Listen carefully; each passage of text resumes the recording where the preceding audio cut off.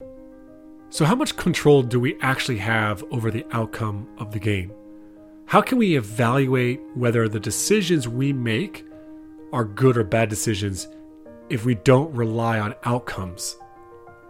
How do we detach ourselves from the results? These are really important questions for us to ask as coaches. And in order to answer these questions, Nate and I have decided to have a conversation with world-class poker player Annie Duke. Annie is the author, speaker, and consultant in the decision-making space, as well as a special partner focused on decision science at First Round Capital Partners, a seed stage venture fund. Annie's first book, Thinking in Bets, is a national bestseller. As a former professional poker player, she has won more than $4 million in tournament poker. During her career, Annie won a World Series of Poker bracelet and is the only woman to have won the World Series of Poker Tournament of Champions and the NBC National Poker Heads Up Championship. She retired from the game in 2012. In the next two episodes, we are going to unpack the complexity of decision making and how we can't always trust our own thinking.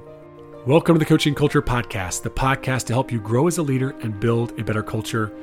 My name is JP Nerman, and I'm joined by my friend and co-host, Nate Sanderson. In addition to this podcast, I'm a leadership coach and culture consultant. To learn more about how my business, TOC, can support you and your organization, visit tocculture.com. This episode is brought to you by the TOC newsletter. Every Thursday, you'll receive a short email with food for thought from Nate or my Leadership 311, which includes 3 thoughts, 1 tip, and 1 question on a specific leadership or culture topic. If you sign up for the newsletter, you'll also receive the notes to each episode of the podcast, as well as our top 10 podcast episodes and my top 10 articles. Subscribe using the link in the description of this episode, or simply go to tocculture.com and click on newsletter.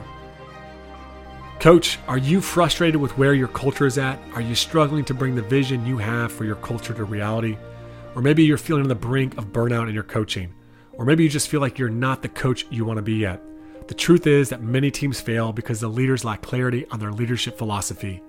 Coaching is way too hard of a profession to thrive in if you don't have a clearly defined leadership philosophy, which is why I'm excited to share with you one of our latest online courses, Clarifying Your Leadership Philosophy. In this self-paced online course, you'll get a roadmap for how to develop your own leadership philosophy so that you can become the leader needed to build the culture you want. The course covers topics like crafting your own mission and vision statements, clarifying your core values, establishing personal disciplines, creating your own leadership manifesto, and much more. The course contains 4 modules and over 25 lessons that will help you clarify your leadership philosophy and become the leader needed to build an extraordinary team culture. To get access to the course, go to tocculture.com/store or click the link in the show details. Well, Annie, it's a pleasure to have you with us here on the podcast. I've been following your work for a while now, and as we'll discover as we get into our conversation here, there's a lot of ways that I've really been influenced just in thinking about all of the decisions that we have to make as coaches. And we're going to try to put our conversation today in that context a little bit, as most of our listeners are in the coaching world. But just to introduce our audience kind of to the premise of your book and a lot of your work here, I wonder if you could start with just telling us the story from the Super Bowl back in 2015, and I'll use the story at the beginning of your book, just to introduce the idea of how sometimes we get it wrong when we look back and things don't necessarily go the way that we thought they would. So there's a lot of errors that we make as decision makers, and they really come from shortcuts that we take. And, shortcuts can be good. They can be efficient. They can save you time. But in the wrong circumstances, a shortcut can really go wrong. And I think one of the best examples of showing sort of where these shortcuts can go wrong actually comes from the 2015 Super Bowl. People might remember this one. It was the Seahawks against the Patriots. All right. So anyway, the Patriots were obviously a juggernaut at that point, but Pete Carroll is obviously an amazing coach as well. And what happened was, so they're in the Super Bowl, they get down to 26 seconds left in the whole game. And the Seahawks are on the 1-yard line of the Patriots. Now, remember, there's only 26 seconds left, though. So there's not a lot of time here, but they only have to move the ball 1 yard. a crucial factor in understanding this is that they have one timeout, the Seahawks. So, for people obviously who know football, that creates a clock management issue because they're on second down. And so potentially they could try to score on second, third, and fourth down. But we know it's very hard to get off 3 downs with only one timeout when you only have 26 seconds left on the clock. So what happens is that there's an expected play. And Nate, do you want to say what the expected play was? Because I'm sure you remember this as well as I do. Yeah, everybody expected the Seahawks to run the ball with Marshawn Lynch being that close to the goal line, and that's not what Pete Carroll ended up doing. So just as you said, there's an expected play. And the expected play is that Pete Carroll is going to have Russell Wilson, the quarterback, hand this ball off to Marshawn Lynch. Marshawn Lynch is known as the Beast because he's obviously an incredible running back. And he's obviously very good in short yardage situations because he's ginormous and strong. So everybody thinks, well, obviously, if you've only got to move the ball 1 yard, you're going to hand it off to the running back. The running back's going to, try to plow through the line. But as you just pointed out, that's not what Pete Carroll did. He actually called for a pass play. He called for Russell Wilson to throw the ball to the right corner of the end zone, and it was intercepted. So that ended the game. Now, I don't know if either of you recall what the headlines looked like the next day. Do you have any recollection of what the reaction to that was? They were brutal. It was he was being called out as the worst play call in the history of sports. Yeah. There was one headline, I can't remember, it was someone that actually called him an idiot.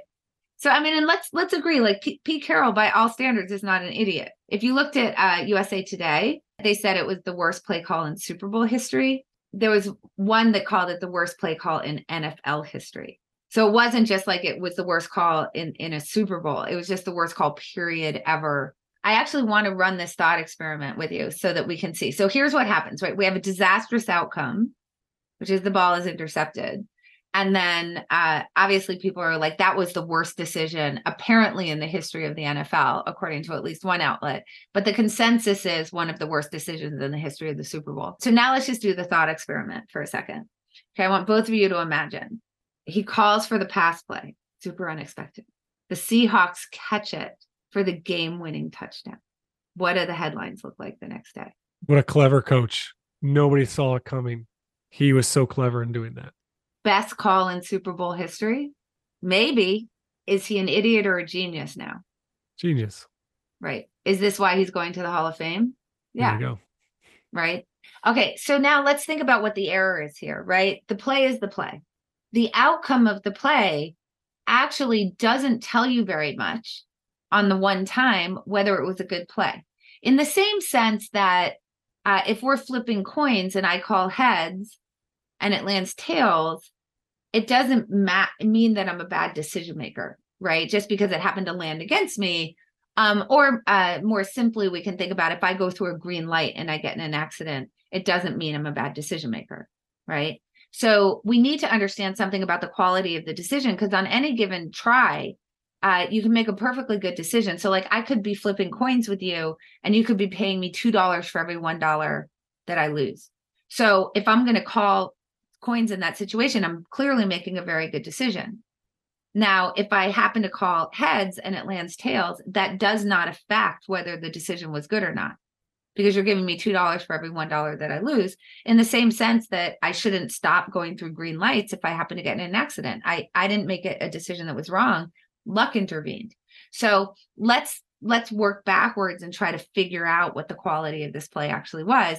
Remember, it's second down, so they've got 3 possible tries at the end zone, and they've got to move the ball 1 yard, but they only have 1 timeout. All right, so let's work this out. Let's say that we completely agree that handing it off to Marshawn Lynch is a good idea.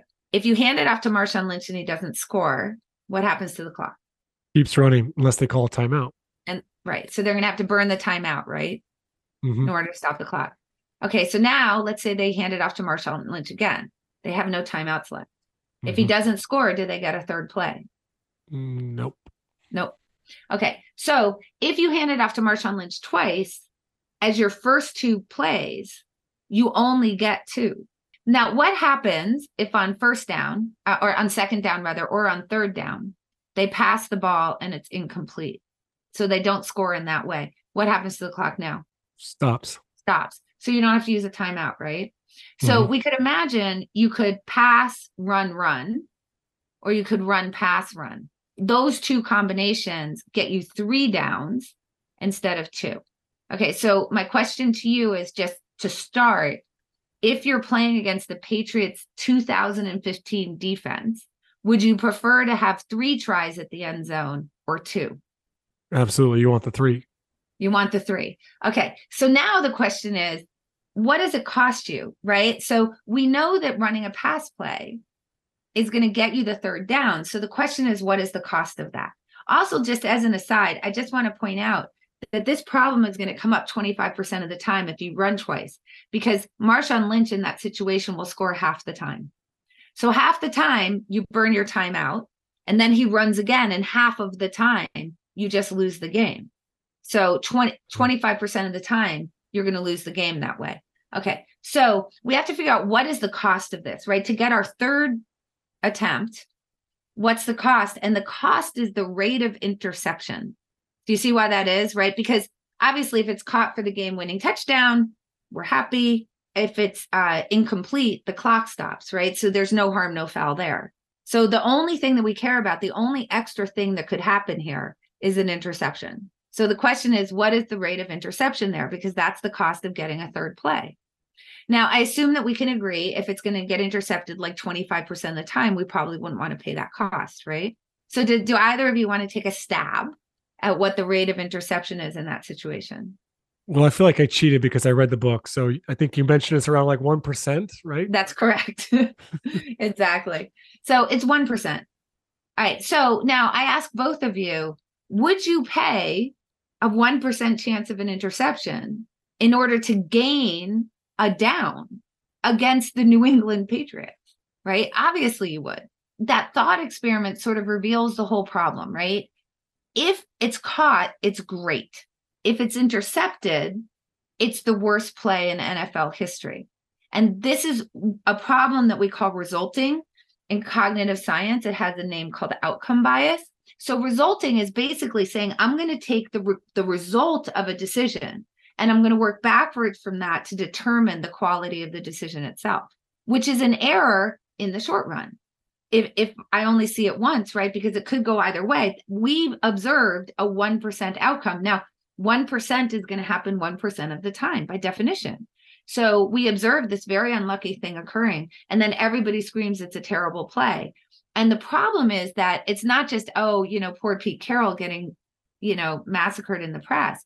It's that this is happening all the time, and we're changing our behavior based on believing it's a bad decision. When actually, now I hope that I've gone through the math, you can see it's actually probably one of the most brilliant decisions in Super Bowl history to buy an extra down for a 1% chance of an interception. But we don't perceive it that way. And so then the question is, will people now learn the wrong lesson from that going forward? And we learn those wrong lessons all the time, right? Because of this resulting problem. And so that's really, like, I think one of the biggest things that we have, and it's a particular problem in sports, in trying to get to how do we run good process, but we have to overcome these short-term outcomes that are distorting the way that we view what a good or bad decision is. Right. And it's fair to look at the opposite of that too, where you might make the wrong decision or a low probability decision and have a good outcome. And as you said, learn the wrong lesson that this leads to success, or miss the opportunity to understand what might have given a higher probability of success. And that happens all the time in sports as well. Well, that's exactly right. I mean, there's been some, like as an example, we can think about, a team that doesn't go for it on 4th down when they ought to, and they win the game anyway. Right now, what will happen is that people will tend to not examine that decision because they won, because they're not really looking for the places where they could have picked up some win probability, right? So this is happening all the time, where someone takes a lucky shot, or there's a whole bunch of sort of bad decisions in there where they're not maybe maximizing in terms of like win probability, for example, where they end up winning anyway. even though there were some poor decisions. Well, Annie, that brings to mind a game we played last year. So we were playing on the road. We were ahead by 3 with less than a minute to go. This is a basketball game. And we play 2-3 zone defense probably 98% of the time, but we're defending the other team throwing the ball in underneath their own basket. So without a timeout, we have a call to be able to match up man to man. So we make the call. They throw the ball in bounds. Their best player gets a wide open 3. She misses. They get the rebound, throw it outside. The best player gets another wide open 3 and misses, and we get the rebound and end up winning the game. Yeah. And everybody after the game says, Coach, what a great idea to change your defense, without using the timeout there. And I'm thinking, what a horrible idea, because we let their best player have 2 wide open 3s, and we were just lucky that she happened to miss both of them. See, that's a great example. And an example from someone who actually has thought about this stuff, because obviously you recognize that actually it was a pretty bad decision and you got pretty lucky. But when people see it, they can't see that, right? Now we can rewind in the other direction. Imagine that on one of those 2 wide open 3s, she had scored. Then people would have been coming at you saying, why did you change the defense? That was completely ridiculous. So this is the problem that we have, right? Is that what we're really trying to do as decision makers is to maximize the chances that we get an outcome that we like, right? That's really what we're trying to do. And obviously sort of depending on the payoffs, but we can just say, like, if we're trying to win a game, every decision that we make is trying to maximize win probability. We can make a series of decisions where, let's say that, like, we can take a situation either where we're a favorite or an underdog, but I think it's interesting to think about if we're an underdog. Like, let's say that we go into the game and we're only 40% to win, all things being equal, right? Because the other team is just quite a bit better. We can either make decisions that will cause us to be 30% to win, demonstrably a bad way to coach, right? Because we're 30% to win. But guess what? We're still going to win 30% of the time. But notice in that case, we're not brilliant coaches. Likewise, we could go in as, 40% to win, but we could coach in a way that gets us to 55% to win. Now, I would call you a brilliant coach, but notice 45% of the time you're going to lose that game, even though you coach brilliantly, right? And in that case, people are going to look and say, oh, you did such a bad job. You can't see through to the decision-making. Basically, kind of what happens is that the outcome puts blinders on you. So it happens that in a case where the outcome aligns with the quality of the decision, right? You're looking at that saying, oh, that was so bad to change my defense. If you had lost that game, people would have then realized it was a bad decision. Likewise, if you're a big underdog going into a match and you coach, it's the most brilliant coaching of your life and you end up winning, people will recognize it. But it's when they misalign that we get into big trouble, because we don't work backwards in that way, in a way that actually gets us to what the quality of the decision is. And we don't recognize sort of 2 things, right? One is how much luck is involved, right? I mean, I can coach in a way where I'm 55% to win, but 45% of the time I'm going to lose. And that's really due to luck. So there's not a lot I can do about that. That's problem number 1. And then problem number 2 is just there's just a lot of stuff that we don't know and we can't know, where the decision could be bad if we were omniscient, but given what we know, it was a good decision. An example of that actually comes from the 2015 Super Bowl. So Bill Belichick had actually been practicing the play that he ran on that last play, where Malcolm Butler goes into the pass coverage. He'd been practicing it actually since the beginning of the season, but there had never been a situation that came up where it made sense for the Patriots to use that particular defense. So this is a defense that, while New England has been practicing it, is not on film. Therefore, Pete Carroll cannot know that Bill Belichick has invented this new coverage, and he cannot know that play is sort of in Belichick's back pocket, because there's no way for him to know that. There's no film of it. So I've had some people say to me, well, Belichick was practicing that play, so that means it's a bad decision. And it's like, no, it only means that it's a bad decision if Pete Carroll knew that and was not taking it into account. That's separate and apart from, even if you know that he's got that coverage in his back pocket, it's still probably the right thing to pass there. But regardless, that's an unknowable to Pete Carroll. And that's a thing that people also struggle with, right? Is that in hindsight, we sort of think, well, you should have known everything that we now know. And that's a bias called hindsight bias. So we can see how like resulting and hindsight bias really get us into trouble. Resulting is basically like ignoring the luck.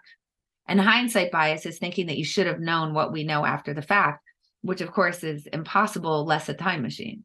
I want to ask you just a follow-up question to that too, because as I was reading the book and I've listened to a number of your podcasts, when this word luck comes up, I think sometimes it's like, well, we're just leaving it up to the gods, or the odds or whatever it might be. Is that sort of a catch-all term for the things that we don't control that influence the outcome? Or how would you define what you mean when you say, well, there's 45% of it is just luck? Basically, from our point of view, anything that's outside of our control would be considered luck. I think like one of the best examples would be the pandemic, right? Like I could have made all sorts of really amazing decisions in the fall of 2019. And then the pandemic hit. I have no control over a pandemic. And that could ruin my plans one way or the other. So when we think about like, are we going to realize a good or a bad outcome? That's under the influence of luck. Now, what I want to be clear is that when we make decisions, once we decide, that locks in the probability of observing a good or a bad outcome, the probability of that occurring. What our decisions can do for us is change those probabilities. But ultimately, even if you make a decision that's going to work out for you 95% of the time, 5% of the time you're going to observe a bad outcome, and that's just totally out of your control. So you have to be okay with that. I think that one of the problems that we have is that we have this saying of, I make my own luck. And you don't. You make a decision that changes the probability of different things occurring. So I can reduce the chances of having something happen that I'm unhappy about. And so I can do that. So an example is if I go through a green light, I have drastically reduced the chances that I will get in an accident. If I go through a red light, I have increased the chances that I will get in an accident. But that doesn't mean that if I go through a red light, I'll actually get in an accident. Nor does it mean if I go through a green light, I won't get in an accident.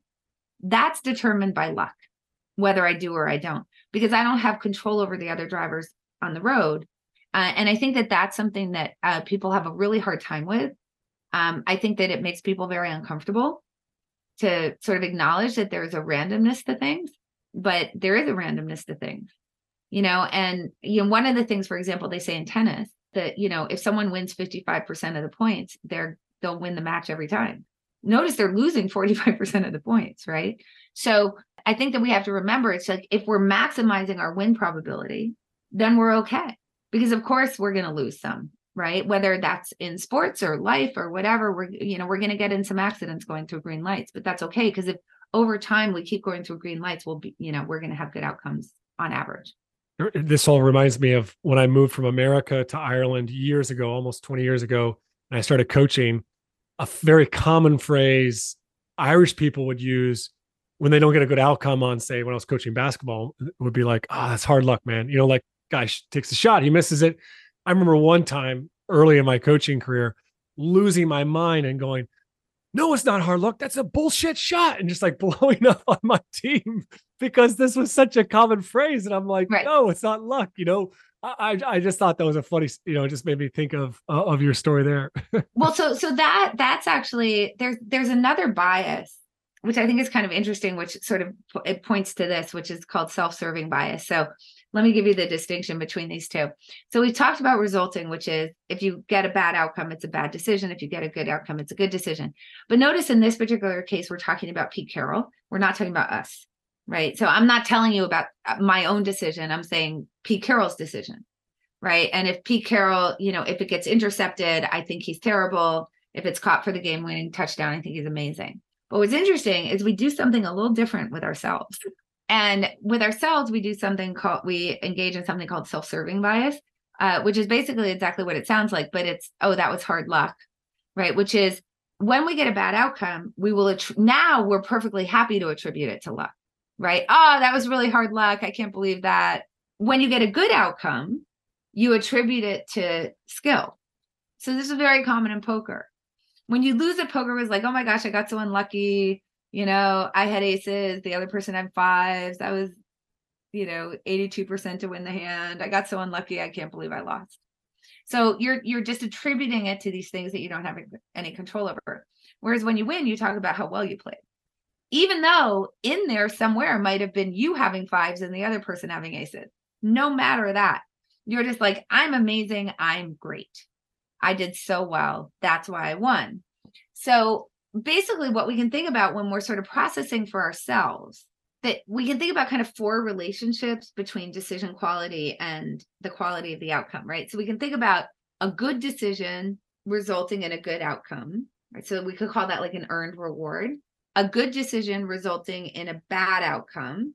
That's bad luck, right? That was such dumb luck, but we'll call it bad luck. Then you can have a bad decision resulting in a good outcome. So let's call that dumb luck, right? So we have bad luck or hard luck, but we also have dumb luck. And then we can have a bad decision that results in a bad outcome, which is just desserts. We can think about this. When we think about good outcome, bad outcome, imagine if as a decision maker, you yourself are motivated when you're thinking about your own outcomes to process the world in a way that gets you to a good decision, right? Because we don't want to believe that we're bad decision makers. That would make us feel pretty bad about ourselves. So we're trying to process the world in a way that gets us to a good decision.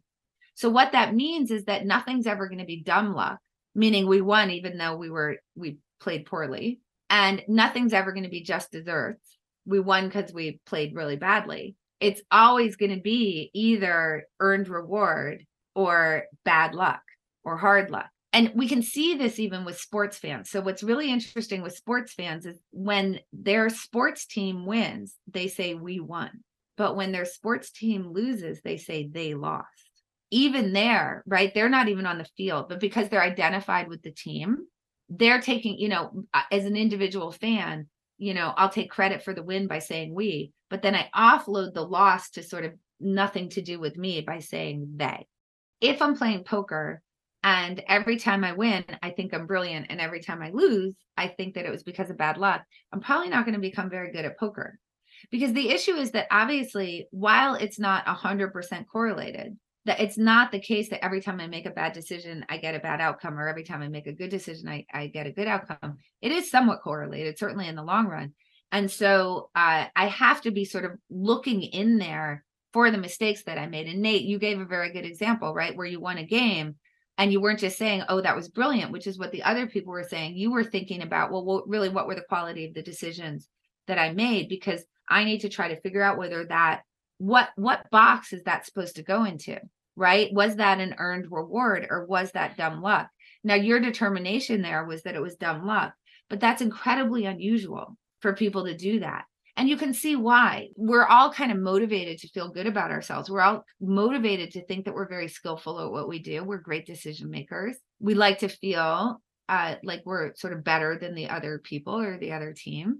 And in some ways, from a short-term psychological standpoint, when you say, yeah, we won the game, but boy, that was really bad that, because I left her wide open for a 3-pointer twice. And that was really bad. In some ways, you're kind of taking away a win for yourself. You're taking away a psychological win, even though it's good for you in the long run. Obviously, you're going to be a better coach for it in the long run. It's the right thing to do. But in the moment, do we really want to give up that ability to feel good about ourselves? And then you have the opposite problem of when you lose. We don't want to feel bad about ourselves. We want to find a way to feel good about ourselves. And so when we can offload it, we can feel better. And that doesn't mean that we have to say the other team was lucky or we were unlucky. Sometimes we can just say they were just so much better than us. But when you say they were so much better than us, you don't necessarily do the work of, well, but were we as good as we could have been? Even if it's the case that you would have been a favorite to lose, even if you were the most amazing coach ever. The question is, if under, an average coach, you're going to win 20% of the time, but under your coaching, you're going to win 30% of the time. Yeah, mostly you're going to lose. Mostly they're going to be better. But you need to obsess about that, right? You need to obsess about that 10%. And one of the things that happens when we say, well, the other team was just better, is we forget to look and see, but yeah, okay, but did we really maximize our chances against them? Well, I think one of the other things that's hard in coaching, and you alluded this to a little bit before, is that Pete Carroll makes a decision, and then in the national news, he's called an idiot. And there's also just part of us that wants to, once we make the declaration of this is the play call, we're changing this defense, our brains naturally go to a defense mechanism to look for evidence to justify that decision rather than re-examine the decision, right? And that can be problematic for coaches and leaders as well.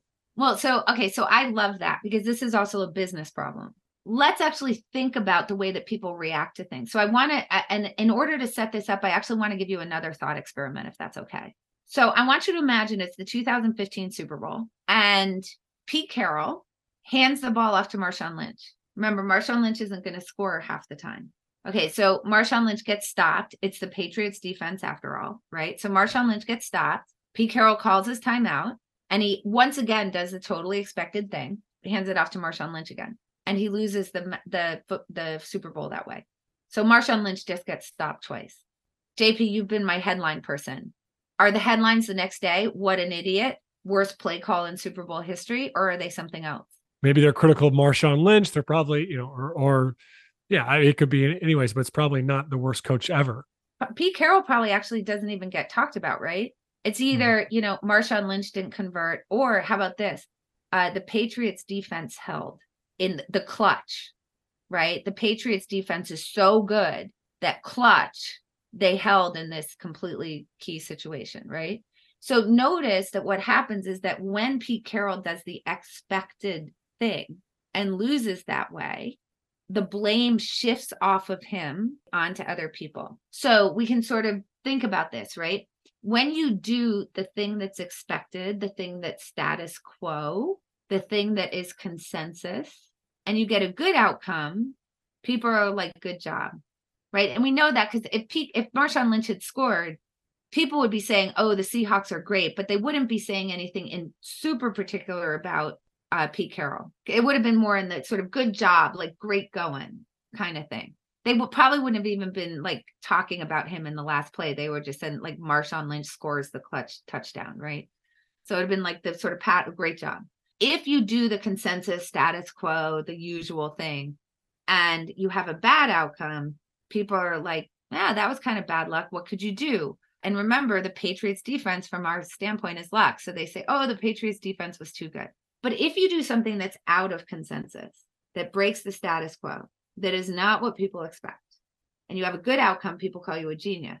But if you have a bad outcome, people call you an idiot. Now, there's an important concept in cognitive science and in behavioral economics, which is called loss aversion. This is a part of prospect theory from Daniel Kahneman, Nobel laureate, and his collaborator, Amos Tversky, going back to the 70s, where what they found was that people experience the feeling of a loss about around 2 times as intensely as an equivalent sized win. And I'm sure you know this, right? As coaches, people take losses much harder than they take wins. So you can think about it like this. If I lose $50 at blackjack, that feels as bad as winning $100 at blackjack. Okay, so I have to like win basically twice as much in order to get the same emotional feeling, right? On the good side as I do on the downside. Okay, so what that means is that we really try to, when we make decisions, we're making decisions in a way where we're trying to avoid losses, particularly losses that are going to feel really bad to us, which means losses that we're going to feel blamed for. Now, in that description that I just gave you, there's only one way to really get blamed for a loss, and that's to do something unexpected where you get a bad outcome, because that's the idiot box, what I'd call the you're an idiot box, like Pete Carroll. Because if you do something that's expected or consensus or status quo where you get a bad outcome, it's just sort of bad luck. And so we can think about that like when you get in a postmortem, which is kind of what the fans and the pundits are doing to you, right? They're sort of like they're allowing all those sort of losses that are coming from expectation to sort of go away, and they're really just focusing in on this one idiot box. Now, there's only kind of 2 ways to avoid that, right? One is to never take any risks so that you don't lose. That's hard in sports. But the other way you can do it is to actually just stick with the status quo. So I can give you lots and lots of examples of how this problem has happened, and it's taken a long time for certain things to shift because there is so much risk to a coach of what the pundits are going to say, what the fans are going to say if you do something unexpected. So let's take, for example, the 3-point shot. The math on that has been clear since the days of Larry Bird. Can you imagine if someone was really telling Larry Bird to go practice 3-pointers? I mean, I think he might have been better than Steph Curry. I don't know. I mean, Steph Curry is obviously really good, but Larry Bird was a hell of a shooter. But they weren't telling Larry Bird to shoot 3-pointers. They were telling him to stand inside and shoot 2. Now, look, on the face of it, 3 is greater than 2. In fact, 50% greater than 2. They worked out the math where they were figuring out, initially they sort of got it wrong because they were sort of taking all 2-pointers versus 3-pointers. And a lot of those 2-pointers are under the rim. So once they started saying, well, what if you're a 2-pointer that's kind of close to the 3-point line? Or if you step over that line, like which is better? And obviously the 3-point shot is way better. Okay, so we've known about that for a long time, but it wasn't until really kind of the Houston Rockets that we started seeing a whole, in the aughts under Daryl Morey, that we start seeing a lot of 3-point shooting. Why did it take so long? Well, because it's unexpected. So if somebody misses a 2-pointer that's, kind of a long shot, people aren't going to really say anything. But if you cross that line and you go for the 3, what are people going to say? Like, you're greedy. That's ridiculous. Why didn't you just go for the 2? So on and so forth. So you're going to get much more blamed on the downside for a 3-pointer when it's not yet consensus. Now, what happened obviously was the Rockets, and then you had the Golden State Warriors, and so people started shooting 3-pointers, and then that now became the status quo. So in basketball, it's now flipped, but it took a really long time. It took decades before someone was like, "Why'd you step inside the line? You're dumb." Okay, we can take going for it on 4th down. How long did that take? There were high school coaches doing it in Texas in the 90s who had figured out the math on it. The math was so clear. But if a team went for it on 4th and failed, and the other team got a possession and scored on that, what do you think people's heads were going to explode, right? So it took a really long time of people generally actually like Bill Belichick, who was so proven because he had so many championships under his belt that nobody was really going to question him, right? So he's got the protection of everybody assuming, actually, we can make the analogy. Why don't you get blamed for going through a green light? Because everybody knows going through a green light is a good decision. So why doesn't Bill Belichick get blamed going for it on 4th? Because he has so many championships, he's like a green light. People assume he's making good decisions. But it takes somebody like him to finally change the way that people are thinking about this. So the status quo is now going for it on 4th. It's now, going for those 2-point conversion. And we still have places where we know the analytics, but people aren't willing to put them in because they're afraid of getting yelled at. Pulling the goalie, they don't do it because if someone shoots a goal into that open net, you're going to get yelled at, even if mathematically it increases your chances to pull the goalie. That's for both soccer and obviously for hockey. In soccer, when there's a free kick, the stats tell us you're supposed to just stay in the middle, but nobody does. Because if it goes to one side or the other, it's like, well, you're an idiot, even though we know what the statistics say, right? So we can see this happening all the time in a way that stops innovation, that lowers win probability. And, obviously, we know the teams that picked up these great decisions early, look at the Rockets, right, or the Warriors, dominated. And then all of a sudden, all the other teams are trying to catch up. But it takes, it's these early adopters that end up winning to that. But it's this exact problem that you brought up, Nate. All right, that's it for part 1 of our conversation with Annie Duke. We'll be back for more in our next episode. And we'll be unpacking how to detach from results and overcome our fear of failure. In the meantime, I'd encourage you to check out another episode of the podcast, episode 320 on the mind trap of rightness. This is the second mind trap we unpack in our 5-part series there that we're doing over the next few months on these mind traps. And rightness completely connects to what we were talking about in today's episode. Thanks for listening in to today's episode of the Coaching Culture Podcast. If you find it valuable, we'd ask you to take 30 seconds to subscribe to the podcast, leave us a review, and then share this episode with a few of your friends. Your support goes a long way into growing transformational leaders in the world. Coach, are you struggling to hold your athletes accountable to cultural standards? Do you have athletes that aren't living up to the standards in practices, games, or in the classroom? You're not the only one. Holding athletes to high standards in a way that strengthens relationships instead of damaging them is a critical and difficult skill to master. But we all know how essential it is. failing to effectively hold athletes accountable can sabotage your culture and break trust between you and your team.